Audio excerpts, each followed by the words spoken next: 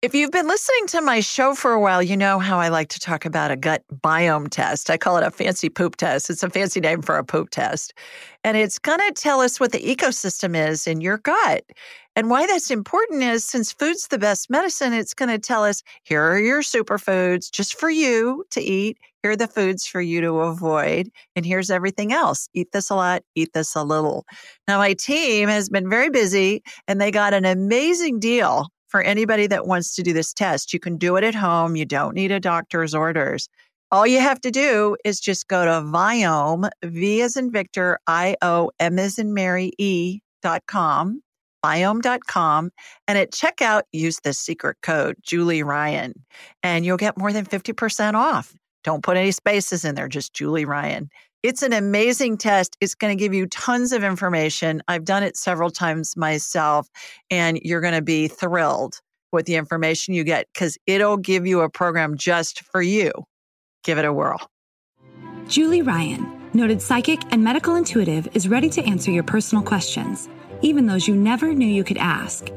For more than 25 years, as she developed and refined her intuitive skills, Julie used her knowledge as a successful inventor and businesswoman to help others. Now, she wants to help you to grow, heal, and get the answers you've been longing to hear. Do you have a question for someone who's transitioned? Do you have a medical issue? What about your pet's health or behavior? Perhaps you have a loved one who's close to death and you'd like to know what's happening. Are you on the path to fulfill your life's purpose? No matter where you are in the world, take a journey to the other side and ask Julie Ryan. Hi, everybody. Welcome to the Ask Julie Ryan Show. I'm Julie, your host, and I'm so delighted you could join us this week. My intention in doing this show is to provide information, insight, and comfort to people all around the world by helping to answer life's unanswerable questions.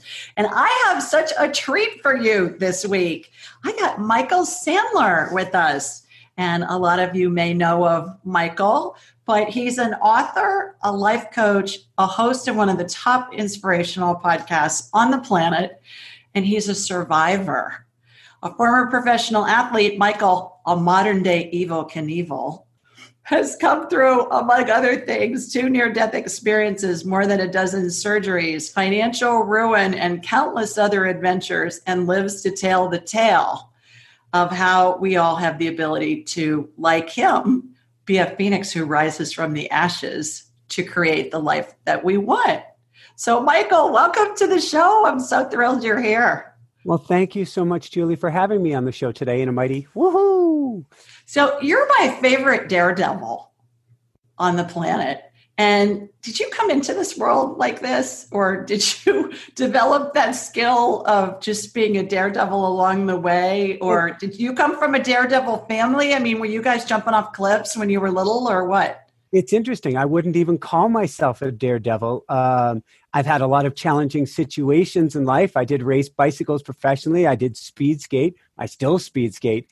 But I'm not the cliff jumper type. I'll sometimes, not sometimes, the last time I was living on Maui 10 years ago, I kind of was bummed that I wouldn't jump off of the cliff, that I was going to stay too grounded. But my family is definitely a lot more conservative. They're not professional athletes. They play things close to the vest, and they live a much more traditional lifestyle. Whereas I certainly want to see, what can we do this lifetime? What can we explore? How can we challenge ourselves? How can we live outside of the box? What is possible? So tell us about your childhood. I mean, were you a kid that was out just exploring things as a kid? Were you kind of shy and quiet? I mean, give us an idea of what kind of family you came from and how you were as a kid. I was the quintessential ADHD child before there was such a diagnosis. I was first, I guess, tested in 75 at 5 years of age, then again in 77, and my parents actually had to sell the house and move to a new school system to be able to get me some treatment for that, which I felt made me into a zombie. I felt like I was a very sharp, wanting to explore boy who was being forced to sit down in a seat and go really slowly. That didn't work so much for my mind. I was continuously riding the bicycle. I was continuously exercising. That was my Ritalin or my Adderall. I was very, very sharp, couldn't think inside of the box. I was beaten, bullied, locked in lockers, everything, all the way through junior high. I guess that finally stopped in high school. In high school, I started coming into my own. I started training to become a professional cyclist. I was involved in drama briefly, but very, very talented in that. I became the editor-in-chief of a brand new high school newspaper. I started to shine. I started to thrive. I went to Europe to race bicycles after, I started off at the Colorado College, racing bicycles on the track in Colorado Springs, trained at the Olympic Training Center, went to Europe. But backing up in my story, it was definitely a square peg round hole with my family, who didn't have probably the coping mechanism either to work with such a hyperkinetic child or helped create such a hyperkinetic child, whichever way you want to look at the story, because my parents were really challenged. It was a miracle that they stayed together, and family and friends, or friends at least, didn't want to go over to their house because they called it the crazy house, because there were continuously fights and arguments and things going on. Were the fights and arguments and stuff going on over you, or were they just in general? If you had been taken out of the equation, would they have been a normal MO, or were they because of you? Because I did get taken out of the equation when I went to college, and my sister was still around for another 2 years. Mm-hmm. And I love you, Mom and Dad, so I'm not picking on you at all. But my sister would say that the fights absolutely continued. It's just that the focus got turned to her instead of turned to me. And we come from generations of challenged individuals, not picking on them. I love my parents so much, and they are so awesome. But they didn't have the coping mechanisms. And so it came out as we had the fighting family. So when you say they were challenged individuals, what does that mean? My mom comes from a family that was fairly dysfunctional, where all of the sisters fought, where their mom fought with the sisters, and it was very dysfunctional there. My dad comes from a beautiful family where he fell in love with the ocean. And so his dad sent him away to boarding school as far away from the ocean as he could get him. And the kids all came out with their own unique challenges. We all have our challenges. They just matched each other's wounds perfectly, so that they could have an even more stimulating 20 years with my sister and myself. And that's the best way I can say it without picking on it. It was picking on them. It was a very hostile, combative, stress-filled environment. So where did you go to get peace? Or did you know how to do that when you were a kid? My bicycle was my solace. My exercise was my solace. Nature was my solace. I started working full time. I started working at a caddy shack at 12, and I worked there full time for about 6 months, and then the next year about 6 months. And then I lied and started working full time evenings and weekends for bike shops and the like, starting at a little over 14. So I had my time out of the house. How about when you were little, before you could do like a job do you remember when you were little? Well, it depends how little, because by the time I was 5, 6, 7, I was riding my bike everywhere, and my mom had a foghorn, and she would honk the horn once. That meant come home. She would honk the horn twice. That meant don't even bother, you're dead, because you didn't come home for honk number 1. And so I was always out, always on my bike, as in the house as little as I possibly could. Mm-hmm. I didn't know meditation. I didn't know that we could take control of our inner topography or inner geography. I didn't know any of that really until I started getting out of the house, first learning it from a sports psychology point of view. So I didn't have those kind of coping mechanisms, nor did I have many friends that I hung with regularly. I was very solo in my early years, because I probably, let's be honest, you want to pick on somebody who's really reactionary because that makes it more fun. And I was that kid. Because I didn't know how to control my inner environment. So if you picked on me, I was going to respond, and they could have some real fun with that. So I didn't have a lot of friends growing up. Did you have any support systems with the school, with your teachers, or was there anybody that kind of took you under their wing? I think of people with ADD as having what I like to call a faster than normal brain, which means that you process really fast.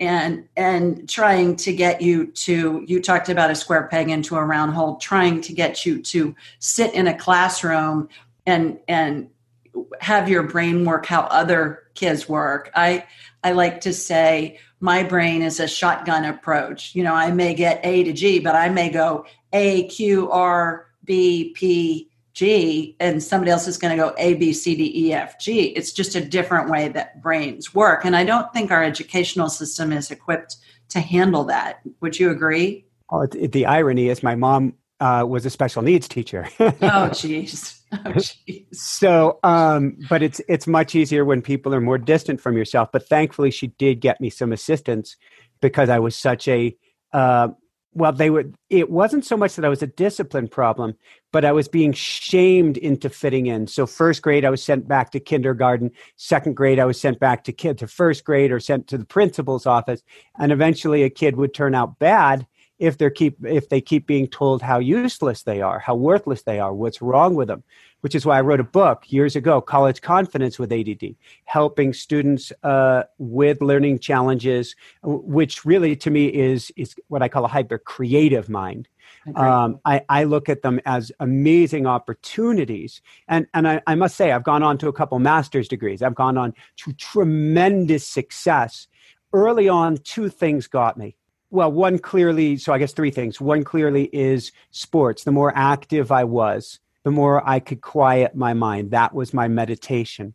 And then at age 10, I was being still shamed into not being able to write properly. I would flip my letters. I would reverse letters. I would reverse words. They'd say, slow down. They'd smack me with a ruler on the hand. They'd tell me you need to focus more. And I would get jittery. Like just getting me to sign a book today. Oh, here, best-selling author. And I'll just be like, oh, God. And at age 10, I got a manual typewriter. My mom taped over the keys. I taught myself how to type. And I was the only fourth grader turning in typed papers. And Julie, I could do no wrong. I could write the worst paper in the world. I was good at writing, but I could write the worst papers in the world. But because they were typed, I was getting A's. And that saved the official term is patootie.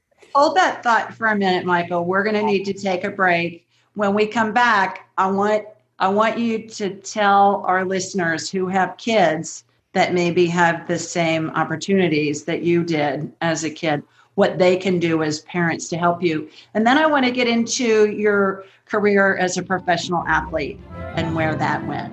So hang on, everybody. We'll be right back right after the break.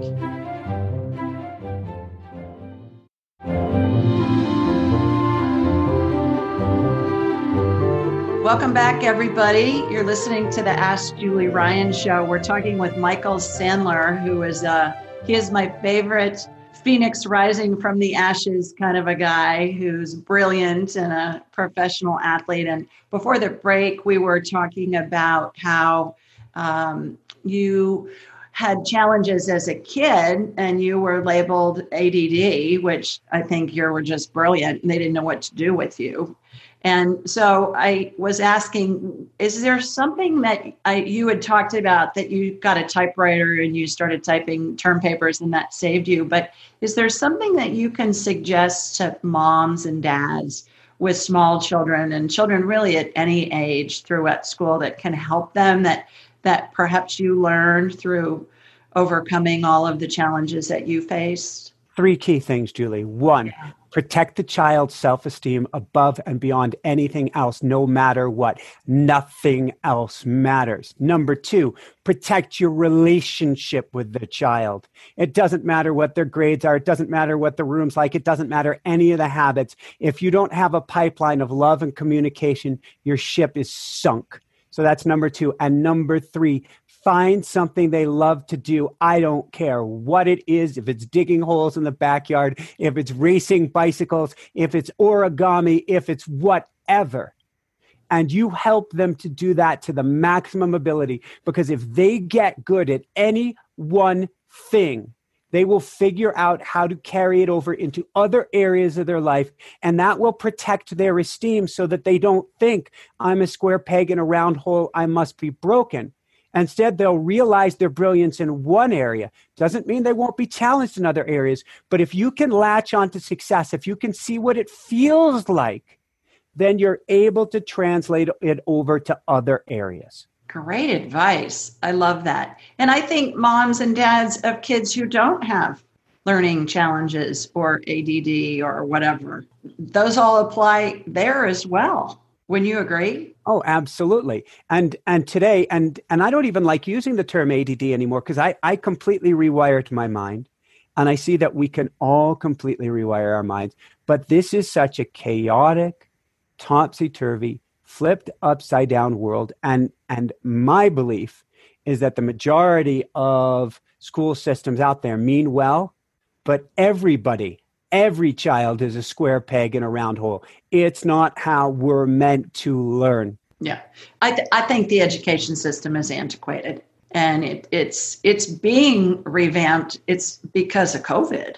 Yeah. I mean, we're having to do that. I have a friend that she's a big deal, and she has the opportunity to figure out how people learn online. I mean, she's an executive vice president of a company we would all know. And I said, oh my God, girl, no pressure here.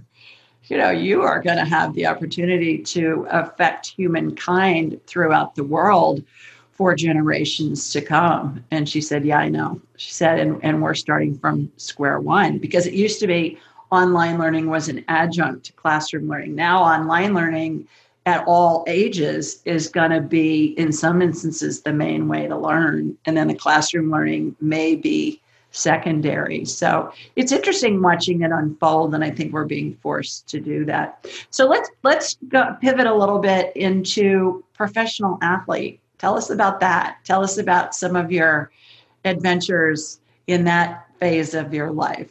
So there I went to the Colorado College in Colorado Springs near the Olympic Training Center, trained at the Olympic Training Center, got invited to race bicycles in Europe. And this was prior to Lance Armstrong. Actually, he came into the Olympic Training Center right as I was heading off to Europe. And it was a phenomenal adventure. It was a wild, wild west of a time. I don't think cycling has ever probably left that wild, wild west of a time. I got over to Europe and I was isolated by myself for over a month before I met with the team not Sommelier. I can't even remember the word. Were you in France? Where were you? Belgium at this point. The team masseuse. And the team masseuse says, what drugs would you like? I'm like, well, what do you mean? He goes, I work for Merck. I can get you good American drugs. What would you like? And I'm like, no. And that actually started an amazing season of racing, but never being welcomed onto my team. Oh. Because I wasn't in with the way it worked. And it was interesting because they had to invite me to this really big race after whatever happened and too many riders were sidelined or couldn't do it. And it was, in a sense, me versus the team. I beat all my teammates. Woohoo! But it was kind of me versus the team. And it was, again, me as lone wolf. I hadn't figured out how not to be lone wolf, although there was a good reason for it this time, Julie. I'm very glad I didn't take the bait. I think it's fascinating that you beat your teammates who were roided up. I mean, really just on your own. I mean, my goodness, God, what a success story that is. And I do remember watching stories about Lance Armstrong and his teammates saying that they felt pressured into using the drugs. It was if you use them, you're in. If not, we go away on you, and you're all alone in Belgium by yourself, not speaking the language. What are you going to do? So it made for a very unique experience. It's been my MO. I am much better at it now, but my MO is to do too much. And I raced my little heart off over there and probably would have done much better that season had I done less and thought of quality over quantity, but I just wanted the experience. Mm-hmm. I came back to the States. I built my own little racing team. I brought my team back to Belgium on the second year. That was a very challenging experience, but I was more on my own. I ended up toward the end of the season on my own. That racing team broke up. I didn't have the facilities, the social skills to keep a team together for that long. And I ended up racing for a French team in the French Alps. And one day I didn't think I was going to get to go to this big race. And so my cousin had been visiting. He had come up from Spain where he was studying. He's a cyclist too. And we were going to go hike Mont Blanc this one morning. And instead I get a phone call saying, we've got an opening. Would you like to come do the race today? And I turned to my cousin. I'm like, well, we were planning Mont Blanc. And he's like, you got to go. And I said, all right, I'll see you in a few hours, unless I get hit by a car or something. All right, hold there. We got to take a break. Everybody, you're listening to the Ask Julie Ryan show. When we come back, Michael's going to tell us about maybe getting hit by a car. I don't know, but we'll see. So stay with us. We'll be right back after the break.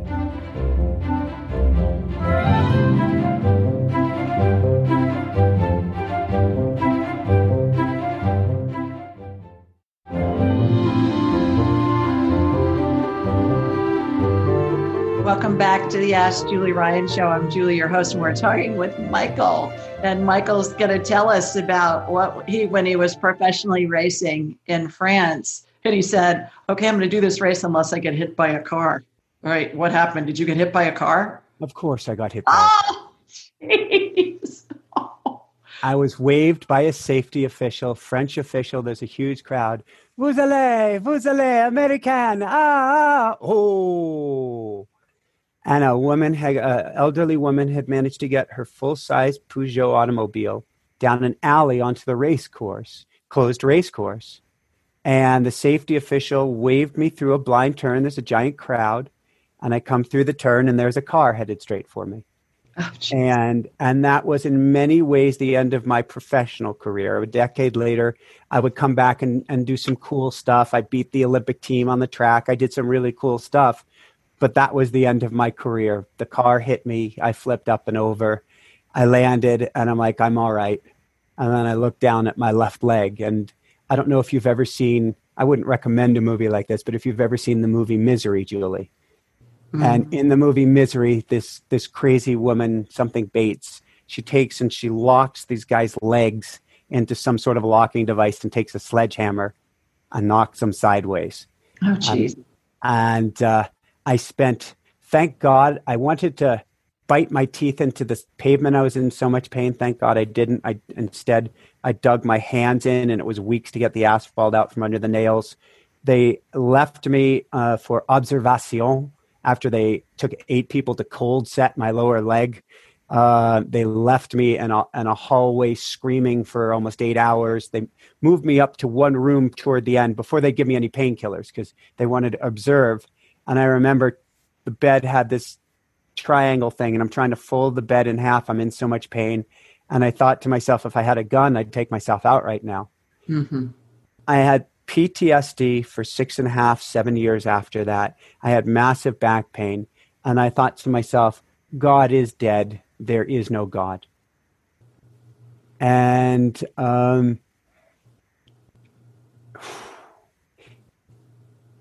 I was dating a Native American girl for a lot of that time.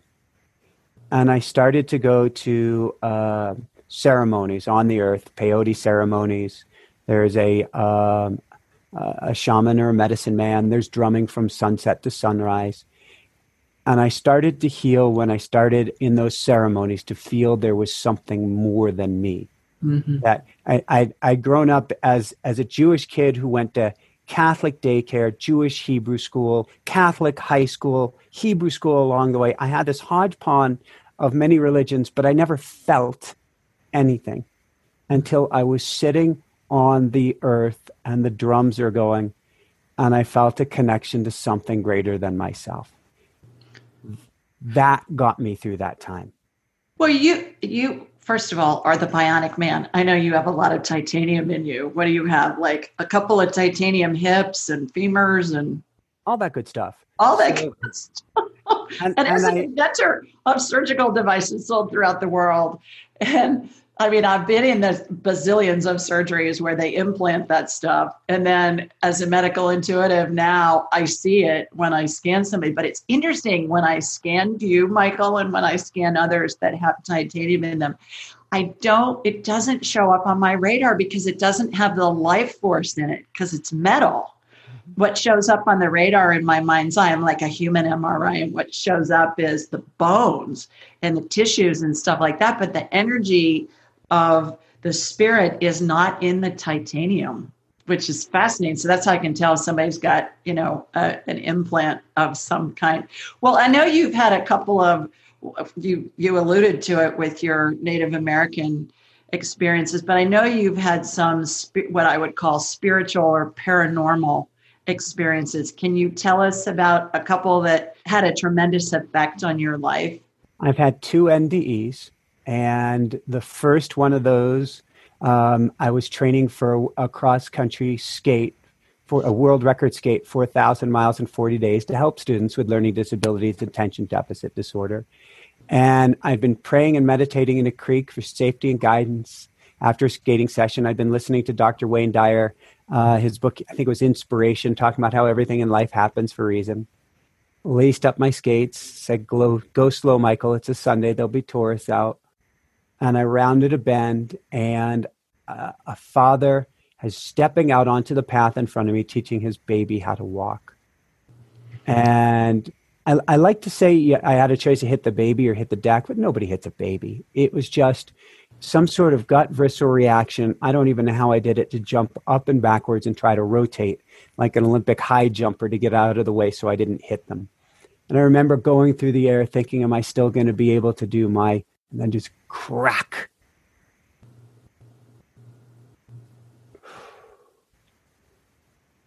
The whole world went silent.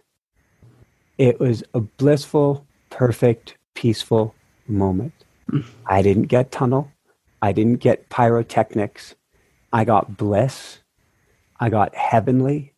I got downloads. I got joy. I got perfection. I got awesomeness. I got Miracle City to where I land, and I've exploded my hip, my femur, my arm, my wrist. And I look, and the boy's okay, didn't hit the boy. Dad's okay, didn't hit the dad. Sun's still shining, fingers work, toes marginally work. I had to flip the left leg over the right because pieces of bone were trying to stick into the femoral artery, and I would have bled to death. And I had, Julie, the biggest ear-to-ear grin you have ever seen. I was in heaven. That's where my woohoo came from. I felt such joy, such love, such peace, such oneness, but not like I'm one with the tree, just like I got the big picture. Yeah. In that moment. The interesting thing about you talking about this right now, Michael, for those that are watching on video, and so for those of you that are listening, your energy field is massive. There's this aura around you that I can see, and it's gone out so far with you talking about this NDE experience. Oh, cool. And to those of you that don't know what NDE is, near-death experience is, it's when a person has a experience where their body separates from their spirit. And a lot of people see all kinds of different visions. They end up in heaven. They experience maybe a religious figure or seeing deceased loved ones. But the thing that's so interesting about near-death experiences is they have so many commonalities across cultures, across languages, across socioeconomic segments that are the same, that there's no way that people are going to make this stuff up and then have it be correlated with people on the other side of the world who don't have anything in common with them. And there are just thousands and thousands and thousands of those. And I talk about that in my book, Angelic Attendants, and a lot of the stuff that I see, how we're surrounded by angels and deceased loved ones. Many people that have NDEs talk about that they see that as well. So I know you say that you've seen a UFO as well. What was that all about? So that was just me as well. So UFO seen in the physical plane was me as a kid, like 10 or 11, driving through, I guess, Cross Bronx Expressway. I'm a kid. I'm in the backseat, and I'm seeing all these zipping lights coming on. Where is this? Where's this taking place? Just by the Statue of Liberty, in New York City. And that night they reported it was a mass UFO sighting. So I wasn't the only one to see all these lights zipping around by the Statue of Liberty. And then much, much later, I was in a shamanic ceremony with ayahuasca. So we can say I was certainly being guided somewhere else. So do we say I saw something or not?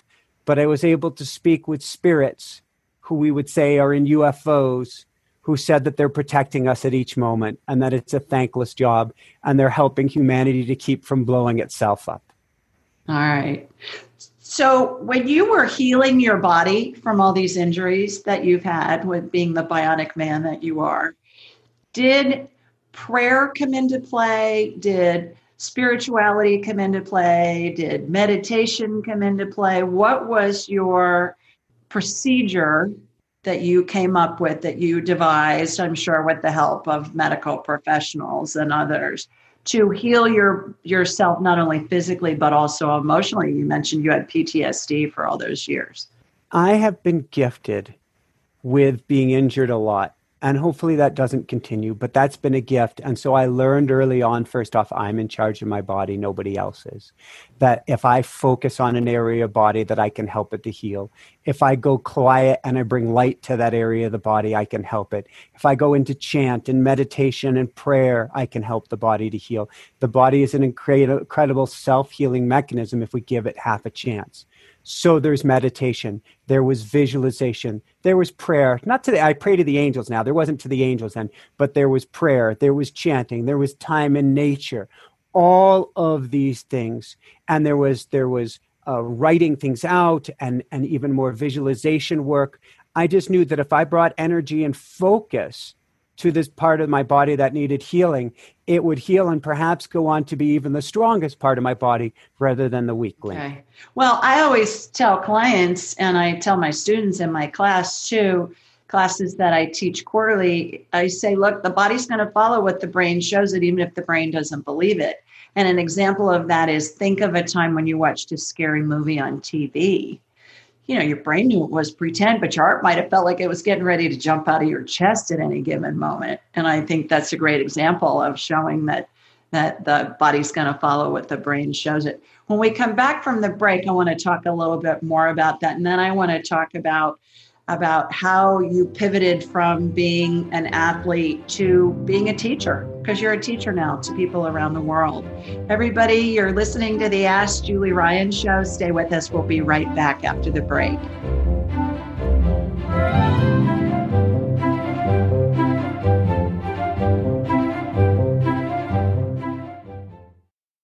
Have you ever heard of Cozy Earth bedding? It's your ultimate luxury escape. Cozy Earth sheets are temperature regulating and incredibly soft, and they even have a 10-year warranty. They're made from organic bamboo and silk, are hypoallergenic, and even antimicrobial.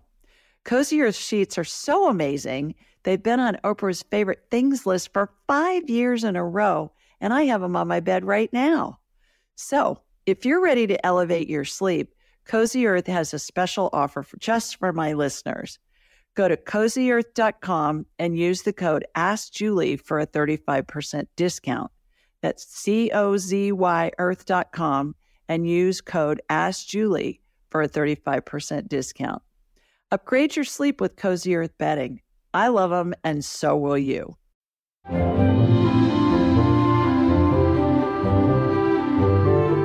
Welcome back to the Ask Julie Ryan Show. I'm Julie, your host, and we're talking with Michael Sandler, and we were talking about how he healed his body from all the injuries that he had. And from a spiritual perspective, you did meditation, you did all those things. Do you think that we have the ability to create our own reality with our thoughts? And how do you think that works? So mind to me is definitely creator. That's a new thought term. Mind is creator. And I truly believe that. However, I don't believe in a vindictive universe where if you're having bad thoughts, you're going to have an anvil fall on your head. And conversely, it's all within a Indian woman told me the Sanskrit term, and I haven't been able to find it exactly, but something to the concept is close to what's called prahabdma karma. And prahabdma karma means that we have a soul contract, that we have a lot of wiggle room within our particular soul contract.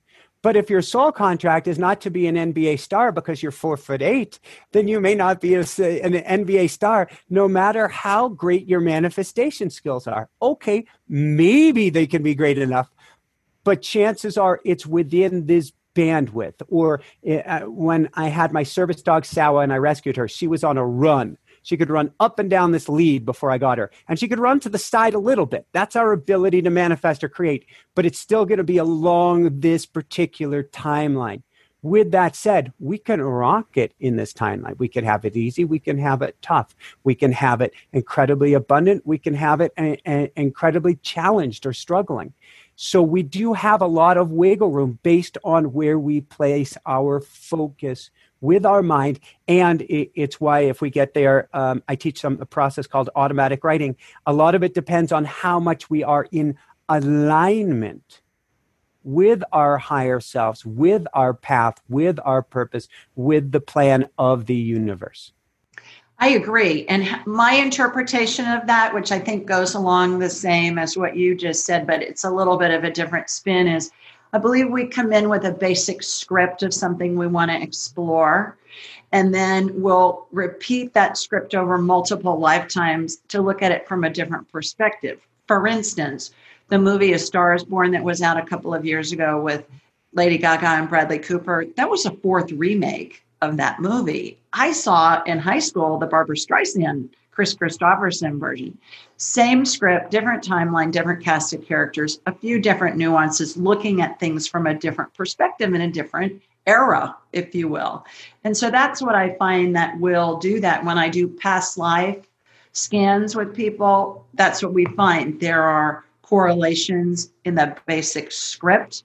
They're exploring it in a different gender, certainly in a different time, in a different capacity, in a different place. And so I think I agree with you. That's along the same lines of what you're talking about. So I've heard you talk about the golden thread. What is that? Well, the golden thread is if you look back at your life, you will see patterns, you'll see habituations, you will see structural pieces that have taken place over and over again. Just like you're saying, because we can learn lifetime after lifetime, but we are also presented the same opportunity time after time within this lifetime, either until we get the message, or it may be a lifelong thread that no matter how well you learn this lesson, you keep getting it, but at a higher perspective. And at a higher perspective, like going around and around and around the mountain. So you see it from a low perspective in the trenches, and then you're a little bit more awake and aware, and you see it here. And then you're even more awake and aware, and you get it again, and you go, but I thought I healed this. Mm-hmm. But it's all the journey. It's all learning. It's like you said, that's our soul contract that we signed up for, is how many different ways can I see this? How much can I learn from it? You're not being tested. You're not being smited. You're not being seen if, well, did you get it this time? But you are learning and growing and expanding and learning and growing and expanding. And if you can view it that way, sort of like if you watch the movie The Matrix and you see the black cat twice and that deja vu is a glitch in the Matrix, if you can realize that you're just witnessing part of this amazing fabric, this amazing, if you want to go Star Trek, holograph, or what was the room? The holodeck. Yeah. And realize that's what your life is. It frees you from the experience and you can start studying it from more angles. Speaking of past lives, a couple of fun stories. The first one is about a woman who's Italian and was a stewardess, and she worked for ANA Airlines, the Japanese airline, and her training was in Kyoto, Japan. And so we did a past life. She seemed to attract men that were unavailable in this lifetime and wanted to know if there was a past life that correlated with that. So she goes to ANA training school in Kyoto, Japan. And she said the first day she was in the cafeteria and she'd never even picked up chopsticks, let alone could she speak Japanese or any of that. And she said she knew how to use them. And her people were saying, her fellow stewardesses that were training were saying, oh my gosh, you use these better than we do. And we've grown up using them. And what we found was she had lived in a past life as a geisha in Kyoto, Japan, where geishas always had men that were their sponsors, but they could never have them. They could never be married to them. And we thought that was remarkable. Another quick story is about a guy who's a former CEO of a publicly traded company. And we got that he had been an admiral in the British Navy at the end of the 1700s, and he was in charge of the Atlantic Fleet. We got his name. We got some big naval battle he was very famous for. And we looked it up on Google and we found all the information, Michael. It was just wild. We found his name, we found his rank, we found all that kind of information about him. And even to the point where the naval battles that had been downloaded into my head when I was scanning him were online in historical documents. And the correlation that we made was that he was really good at commandeering things and directing big groups of people. I think he had tens of thousands of employees in his publicly traded company, but he wasn't very good at receiving. And in this lifetime, he had cancer and he was being forced to receive treatment, help from his wife and his children, love from others, concern from others. And it made him really uncomfortable because he'd never experienced that before. So past lives can be really helpful to find little nuances of information that when identified and correlated with our current lifetime, we can figure out, okay, this is why I behave this way. This is what this block is about. This is how, when I go into this city or go into this location, it feels so familiar. It's because I've lived here in a past life. I find that so remarkable. And I think most of the people with whom I do past life scans, they're just absolutely blown away by them because a lot of people don't believe they're real. But when we get information that we can corroborate with historical documents online, it's kind of hard to say, okay, this isn't really real. All right, we're going to take a break. When we come back, we're going to talk to Michael about what he did in particular to heal his body. I know he's really into nutrition, so stay with us. You're listening to the Ask Julie Ryan Show. We'll be back right after the break.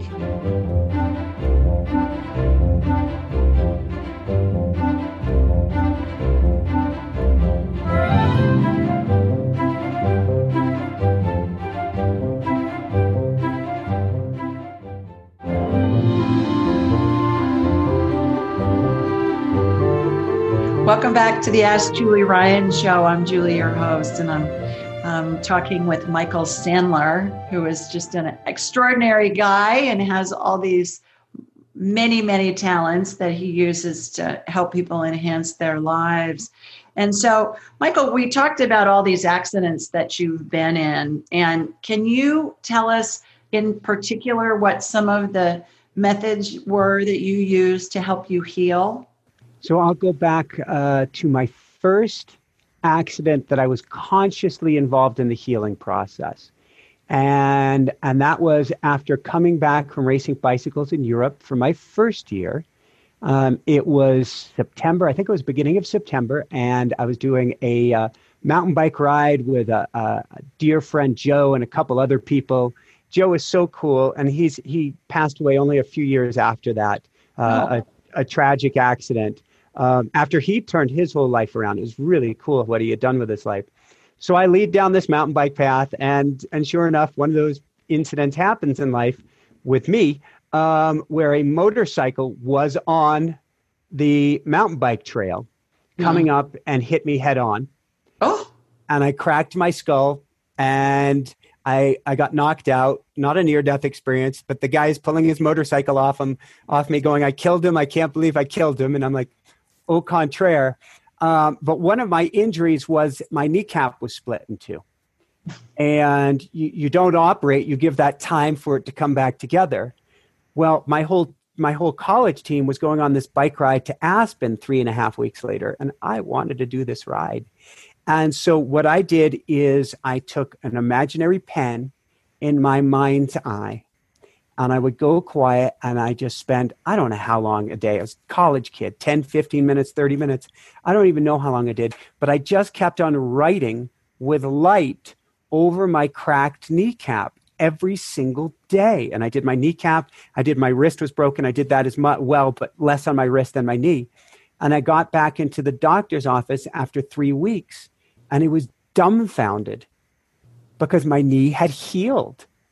In fact, there was a white line, I guess, which doesn't come in till much later, of where the healing of bone has taken place.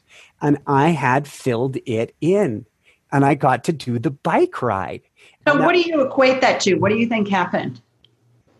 Well, I can equate it on so many levels. First off, we're energy. So if you're going to bring energy to an area, you're going to accelerate healing.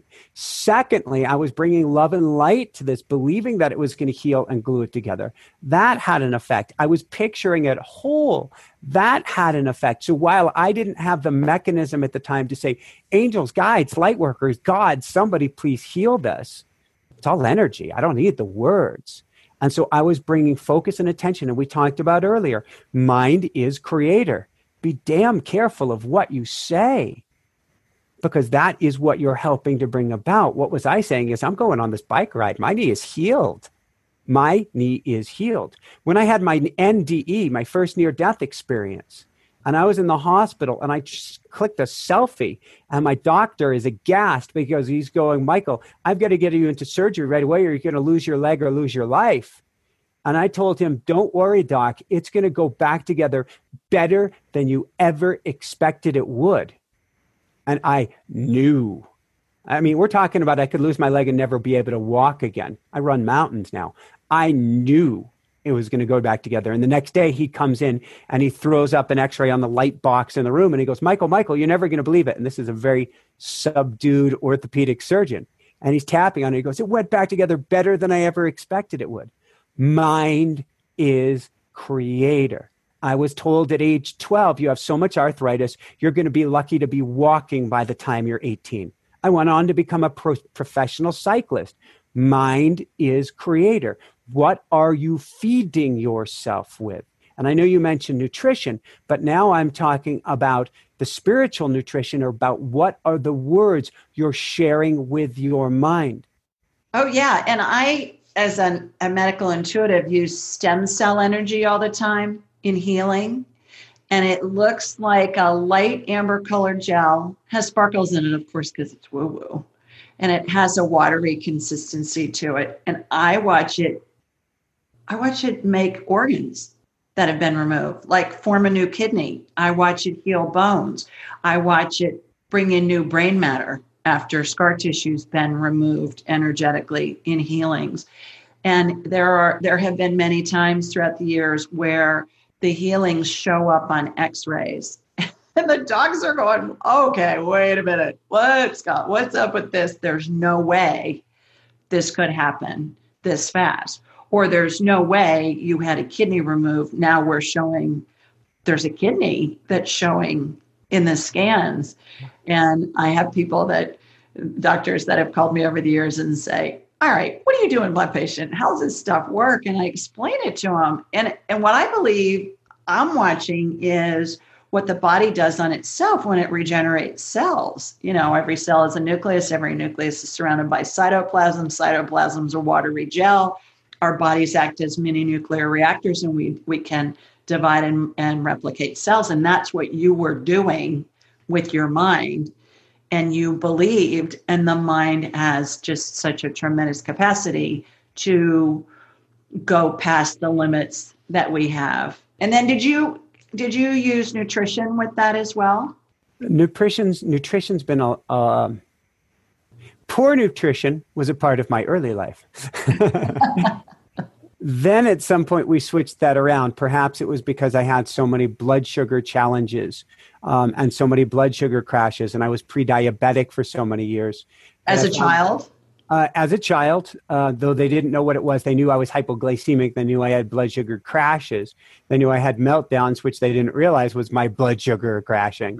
Right. And I figured that out, really started to understand nutrition around age 30, 31. I'm back in grad school. They've got me back on medication. I'd been off for 15 years, but I was taking 2 simultaneous master's degrees, an MBA and a second in computers, and my brain was locking down. And I had to start to understand my mind on a new level. I had to understand my blood sugar, what's going on. And so I started to go down a more organic road. I've been vegetarian or vegan for a long time, but I was more of a processed food one. And so I started to understand that better. I started to dive into Ayurveda and the doshas. And just everybody's body is unique. Everybody's microbiome is unique. But I started to take on studying my body, studying nutrition, getting away from synthesized foods, getting away from sugar, getting away from artificial this, artificial that. I've gone back and forth. I'm back there now, but eating more of a higher fat, but a healthier fat diet. And looking at all the colors of the rainbow, but staying away from processed foods. Well, the sugar, if you were a sugaraholic as a kid, that's why you had arthritis in your joints as a child, because it's inflammatory. And that's what causes the inflammation. It's interesting, when I scan somebody that has arthritis in their joints, Michael, it can look like salt crystals that you put in a salt grinder before you grind it up, or it can look like corrosion on a pipe under your sink, maybe that has a little bit of a water leak, that white crunchy stuff. And that's what it looks like in the operating room too, on the scope, on the scans, when they've got it up on the monitor, if somebody's being scoped. It's pretty wild to see that. And it's all from inflammation. And sugar is one of the most inflammatory things that we can ingest. So how did you break the sugar addiction? There's lots of sugar addicts out there. I'm a recovering sugar addict, 2 years without sugar. Number one, don't have it in the house. Yeah. So if I want to break anything, I have to take myself out of the current environment. And if I can't move to a different house, then I better not have anything in that environment that will entice me. And so I will go in, well, now with COVID, I would drive to the store. It doesn't kind of work the same way. But pre-COVID, I would not put it in the cart. And if you don't put it in the cart, then when you get home and you want it, it's not available to you. Right. And so that was the biggest thing. Now, when I was on Maui and working to heal this, I made a commitment to myself. First off, I went raw vegan, not necessary, but I went raw vegan. And you can, to me, only do that in a warm climate. And it depends on your constitution. I was Vata, not ideal for it. But I said nothing on the glycemic index over 50. And so the majority of fruits were out and your processed carbs were out and almost everything was out of the diet, but it worked. And now I can meter if I desire. My favorite food still in the world is a brownie. It's very rare that I have one, but I'm okay with that. And I know how to meter that now. I used to live on a tray of brownies a day. I was so addicted to that stuff. Wow. But they were vegan brownies. They were not healthy, man. Yeah. I hear doctors talk about the soda and chips vegan diet. Yeah. Totally. Just because it doesn't have animal products and it doesn't mean that it's healthy. Exactly. Yeah. So you broke your sugar addiction. And when you did that, did you find that it affected your brain? Was your brain clearer? All of it affected my brain, every single thing. And so starting about 30 is when I started to really rewire my mind. And so nutrition was a key component. Meditation was a key component. Becoming more hyper aware of what's that feeling? Oh, I feel like I'm spinning right now. Why am I spinning? What did I eat? When did I last eat? Specifically, what can you tell me about what you ate? And so becoming really sensitive to what my body is trying to tell me about the foods that I'm eating, to where now I do. It started with muscle testing, and I'll still do that, but I would go into grocery stores. Hold that thought for a minute. We're going to need to take a break. When we come back, we'll finish that. Everybody, you're listening to the Ask Julie Ryan Show. Stay with us. We'll be right back after the break.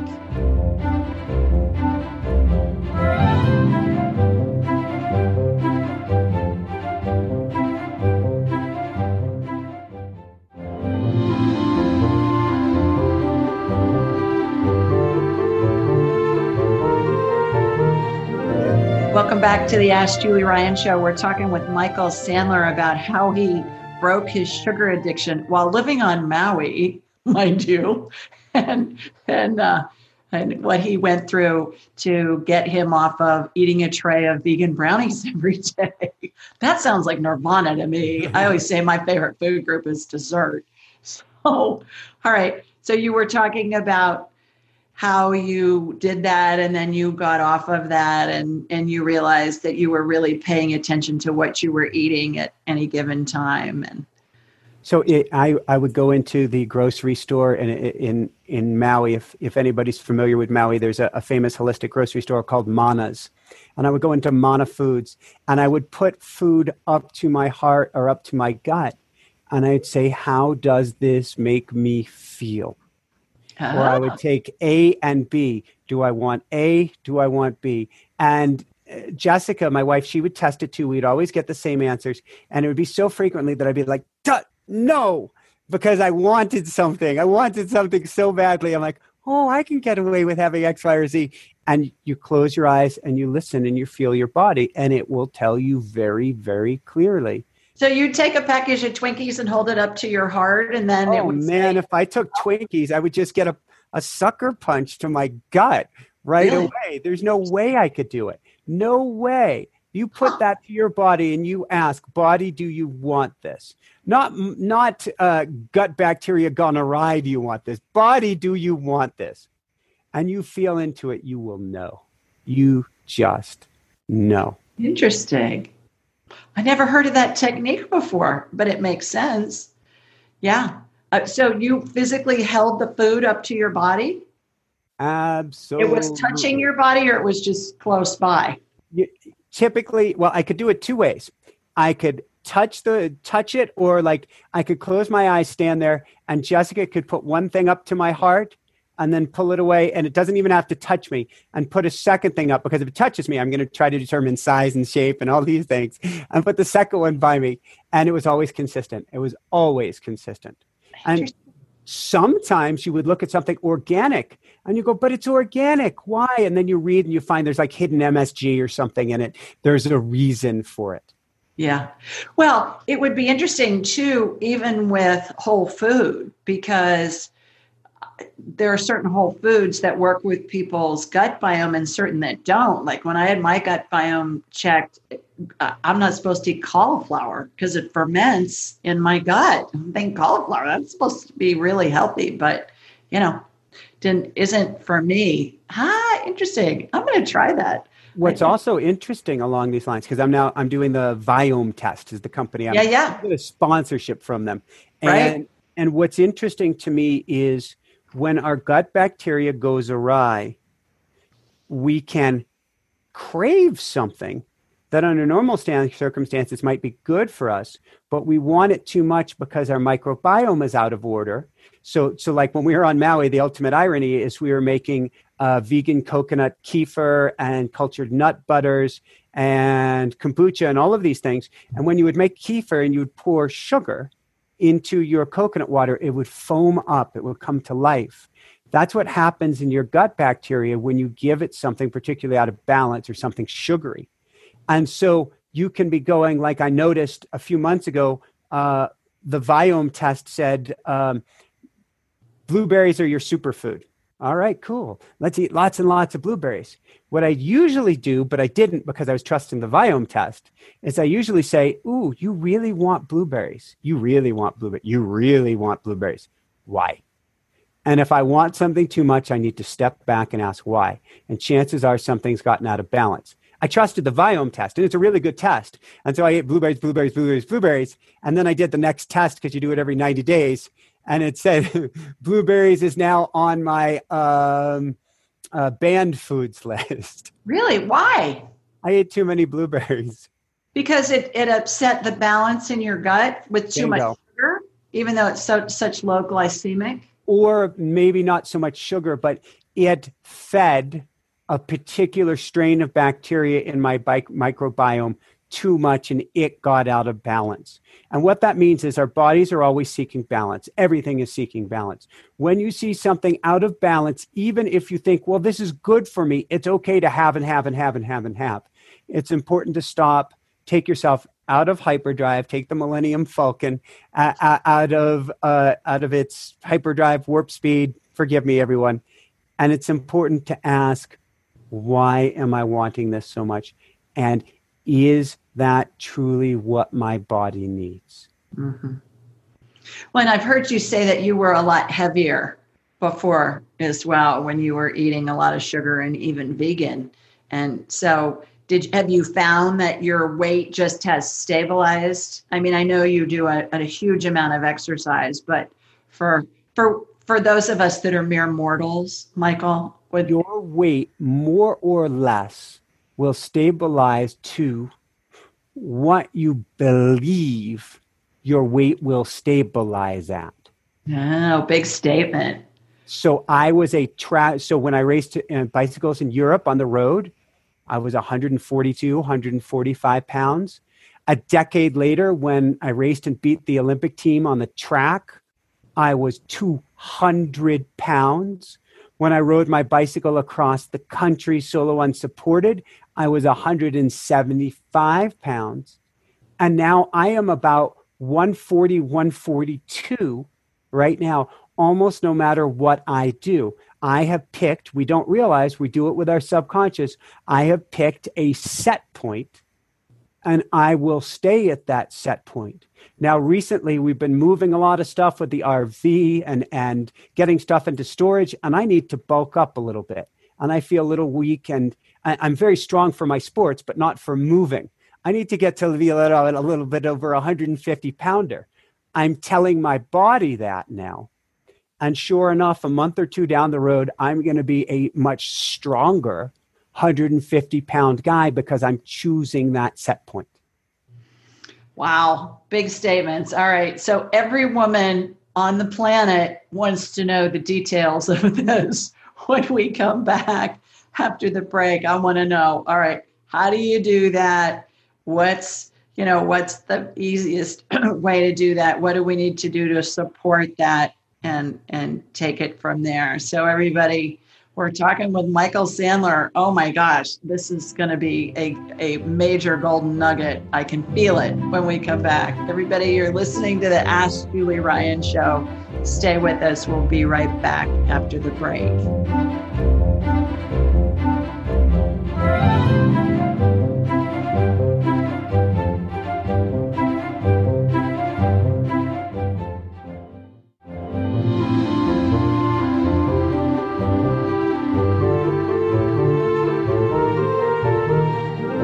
Welcome back to the Ask Julie Ryan Show. We're talking with Michael Sandler. And okay, this is like, we're getting ready to hear some important stuff, everybody. So tune in. How do we decide what a set point is for our body? And then what do we need to do to manifest that set point? I mean, I know you did that as an athlete. I'm talking about to the women of the world here now. First off, I want to say something to be extra kind and gentle to people. Our bodies are out of whack because of the plastics and the endotoxins that we've taken in, or endocrine disruptors that we've taken in. There's things in the plastics that get in the water. There's things in the food. So it is not an overnight switch. And I don't want you to pick on yourself if everything's out of whack and you're going, well, Michael just said, no, be extra loving, kind, and gentle to your body. But when you're extra loving, kind, and gentle to your body, you take yourself out of the fight or flight response, which affects your body's blood sugar levels, which keeps you from reaching that new set point in the first place. So loving, kind, and gentle. goes a long way to helping. Better sleep goes a long way to helping. But first we need to... What's better sleep mean? Man, get your 8 hours of sleep a night. If Is you get it 8 less hours for everybody? I mean, you hear like Martha Stewart sleeps 4 hours a night. Here's my game, and I tend to be 7.5 lately. Okay. If you get your stress levels down, and everybody's different. First, understand it's an N of one. In science, that means each one of us is our own unique experiment. But if you are humming along like the Dalai Lama, you probably need a lot less sleep because you are burning less nervous energy through the day. Your tank hasn't been depleted as much at night. There's not as much cleanup that has to do in your body, in your mind, in your soul, so to speak, at night. So it varies from individual to individual. But as a general rule, when we get out of sync with the natural cycle of the earth, when we don't go to bed until late at night, particularly after 10 o'clock, because we're living with artificial fire, artificial sunlight, with all of this blue screen time and this blue light hitting us, you are throwing your hormones completely out of whack. Of course, you're eating almost nothing. And the studies show we're eating less now than we were 20 years ago and getting fatter. Why? Everything's out of whack. What's the 10 o'clock thing? What's that all about? The 10 o'clock thing goes all the way back to Ayurvedic science, all the way back 5,000 years ago, that says we have an inner flame, Julie. And this inner flame comes up to digest food. It goes down to rest. It comes up to digest food. It goes down. And it comes back up at 10 p.m. at night, so that not it can digest more food, but so that it can clear out the toxins in the body, in the mind, repair cellular damage, so you're ready to go the next day. The trick is, and 10 o'clock seems to be the sweet spot of, if you get to bed before 10, this flame hasn't come up. What does the flame mean? Go check your body temperature and you'll see it cycle throughout the day. Your body temperature, when it goes down at night and you feel a little bit cold, it's time to go to bed. When it comes back up after 10 o'clock, you get the munchies. Your hormone that controls satiation, and I might flip these two in my head here on the moment. This hormone that controls satiation, ghrelin, goes down. So, or ghrelin, your ability, you just want more food. You're hungry, hungry, hungry. Your hormone, or that's your hormone that affects appetite, goes up, ghrelin. Your hormone that affects satiation, leptin, goes down. So no matter how much you eat after 10, you're hungry.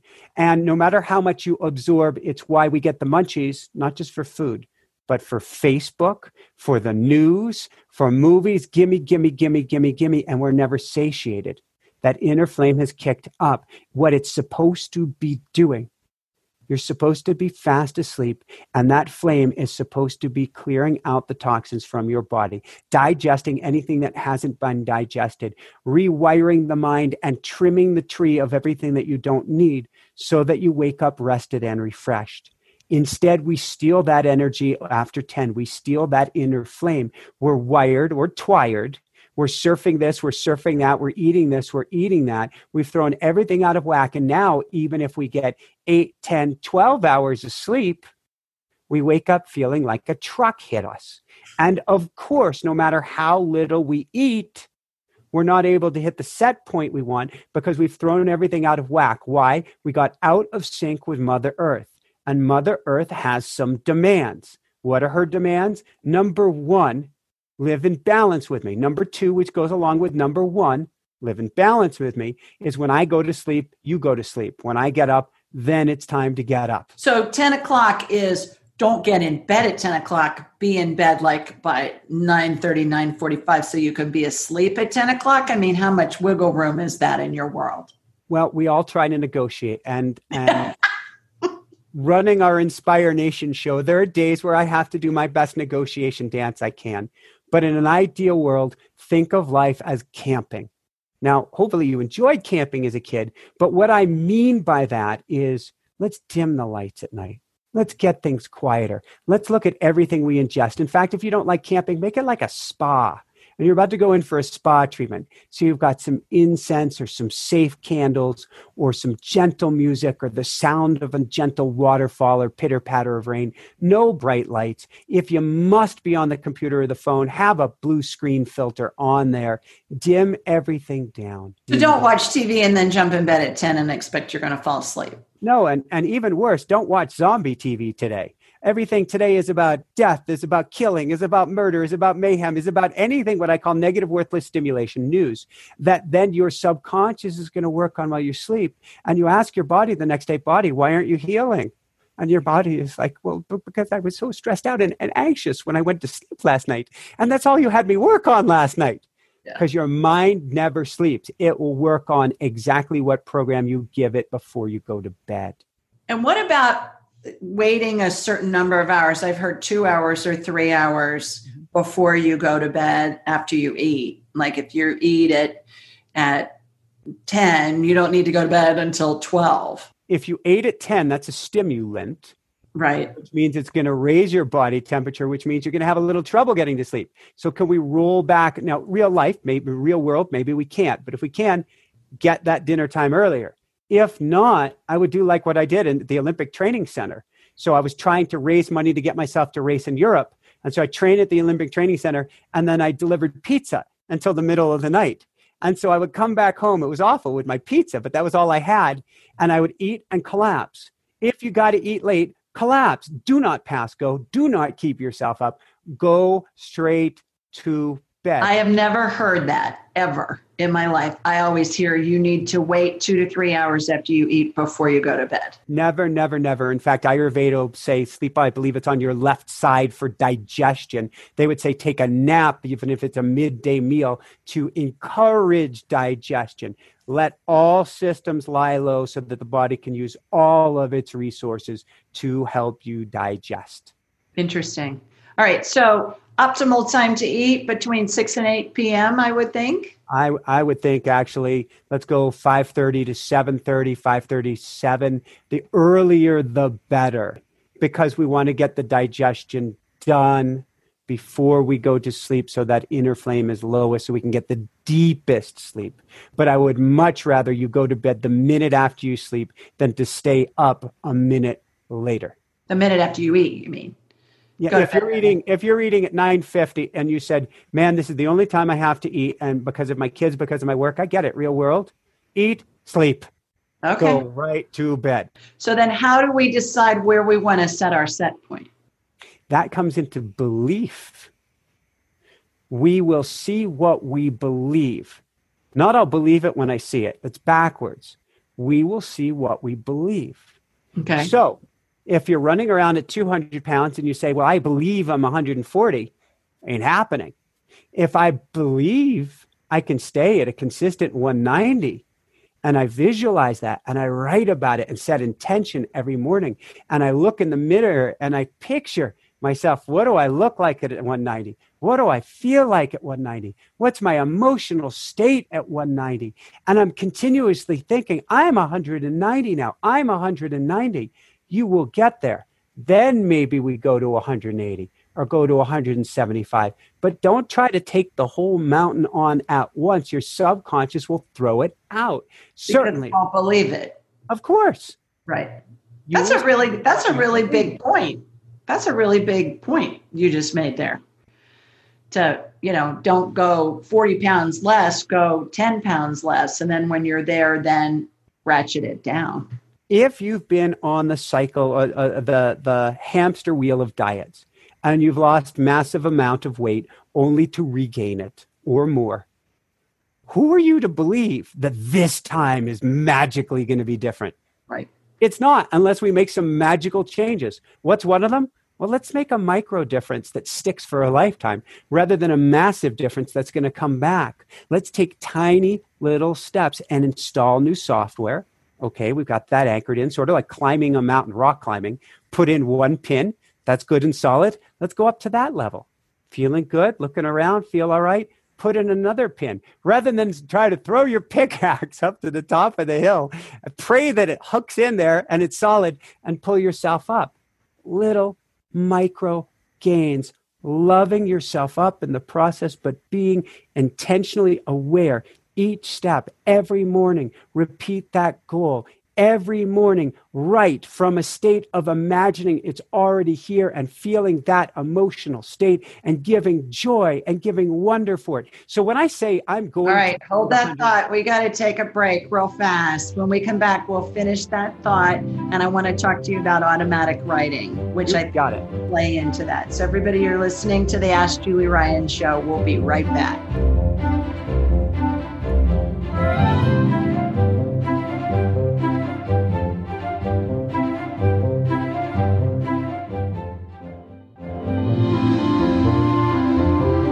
Welcome back to the Ask Julie Ryan Show. We're talking with Michael Sandler, and we were just talking about how to come up with a set point for weight, which every woman on the planet, oh my gosh, this is amazing. So you were talking about take it down in little increments at a time, and that the brain is going to believe it when we do it that way, because most of us, I mean, pretty much every woman I know has been on a roller coaster ride with their weight for most of their life. I think I went on my first diet when I was 11.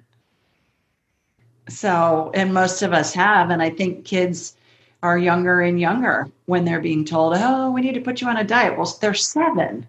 Okay, well, that's just nuts. And Julie, between you and me, when I was 16 and going to my first national championships, I became anorexic because I was told that you had to be incredibly light to be able to ride better and stuff. And I had such a dysfunctional relationship with food for years and years. I still don't have a scale in the house. I'll hit that point. I'll hit that point where I could walk in a gym and I'll know it within a pound, but I won't keep it in there and I won't focus on how much I ate. I will allow the body and talk with the body and develop a relationship with my body to hit that point, rather than stressing over, well, I've got to eat this much of this and that much of that, and how much protein did I have today? And because then your body goes to a place of fear, and in a place of fear, it's in a place of sugar overload, because it's got to dump sugar into the bloodstream, and it's got to whack out its relationship with insulin, because it's got to be ready to run. And then how in the world are you going to hit your set point? Yeah, I agree. So automatic writing. I know you're a big proponent of automatic writing. Tell us about that. Tell us how we can utilize it in our everyday lives, for weight, for set point, for career, for love life, for finances, for whatever, winning a bike race, whatever. How do we do it? What kind of effect can we expect? How do we know we're doing it right? So to give you all of that in 4 minutes, that would be a minor miracle. But I'll give you have 8 minutes. All right. Automatic writing is a process where we go into meditation. We quiet our mind as best we can. Even the person with the wildest, craziest monkey mind can still do this. We go into prayer, kind of like Alice in Wonderland. We step down the rabbit hole. We get to this sacred space. And we begin asking, you can call it angels, you can call it guides. I love to joke and say the giant cheeseburger in the sky. You can call in, if you're not spiritual at all, probably you're not listening to the show, but it's okay. If you're not spiritual, you can call it your inner wisdom. And you ask, what do I need to know today? And you're in this sacred space where your pen starts writing without thought. At first, it might just be, you are loved, or everything is okay. Breathe deep, Julie. Take it easy.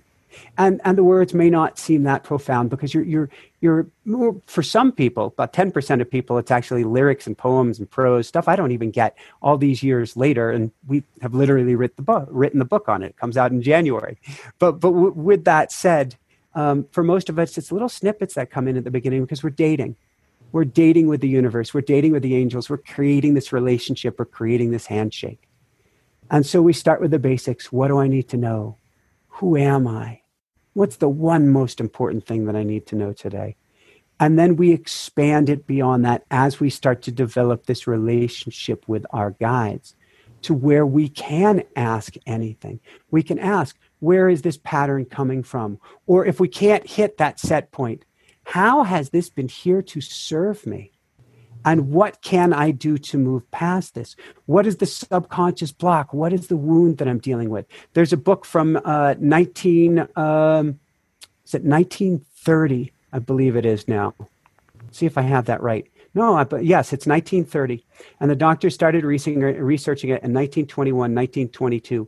And he said that automatic writing was used by Jung. It was used by Freud in the late 1800s. And then it had gone passé.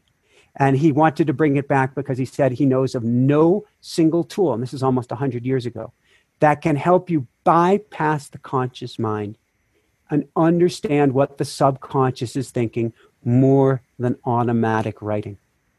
So you can bring anything to it. For Jessica and myself, on Maui, we had a $350,000 book deal. We're living high up on the hill. We can see both sides of the island and the water is coming in, and everything started blowing up on us, culminating with my second NDE, with another accident, with us wiped out financially because I couldn't work because I was getting so injured. Jessica sick with mold toxicity poisoning, us being kicked off of the island. And I go into automatic writing, and it's not like, I wish I could say it was, hello, Michael, we've been waiting for you. It wasn't quite like that. I'm still waiting for that day, Julie. I'm waiting for, I'm going to find this monk up high up in the Himalayas who's going to say, Michael, we've been waiting for you. And I'm going to go, so cool. However, they're like, dude, you're totally off base. You've been Sisyphus trying to push the stone uphill. You've been missing the mark. Slow down. Let's teach you about yourself. Let's share with you where you get to go. Let's help you co-create that future for yourself and get you more in alignment. Patience, love, dear one. Everything is okay. Everything is okay. And it is from that place of love and of, like I say, they use the term maybe dear one, of being held in this embrace, kind of like an angel's wings, wrapping himself or herself around you. From that safety cocoon, now you can step forward and now you can ask almost anything that you can imagine. All right. Tell everybody how they can find you.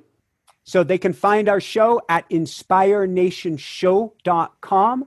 They can find automatic writing, and I recommend it. I'm super biased for everybody. I think the whole world would change if we each had a way to communicate and to hear from our angels and guides. That's automaticwriting.com. And we have classes that we offer, and you can find those in boot camps where hundreds of us get together and really elevate our consciousness and come together as a group meditation, group clearing sessions. That is InspireNationUniversity.com. Of course, we're on YouTube, iTunes, everywhere, Inspire Nation Show. Inspire Nation.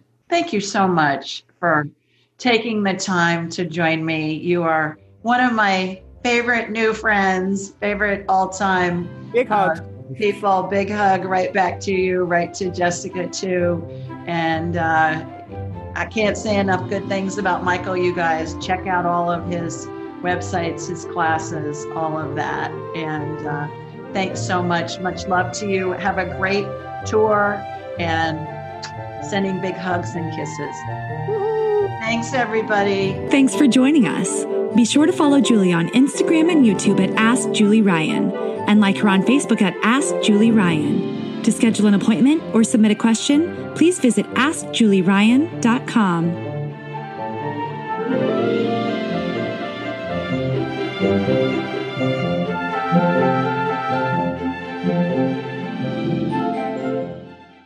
This show is for informational purposes only. It is not intended to be medical, psychological, financial, or legal advice. Please contact a licensed professional. The Ask Julie Ryan Show, Julie Ryan and all parties involved in producing, recording, and distributing it assume no responsibility for listeners' actions based on any information heard on this or any Ask Julie Ryan shows or podcasts.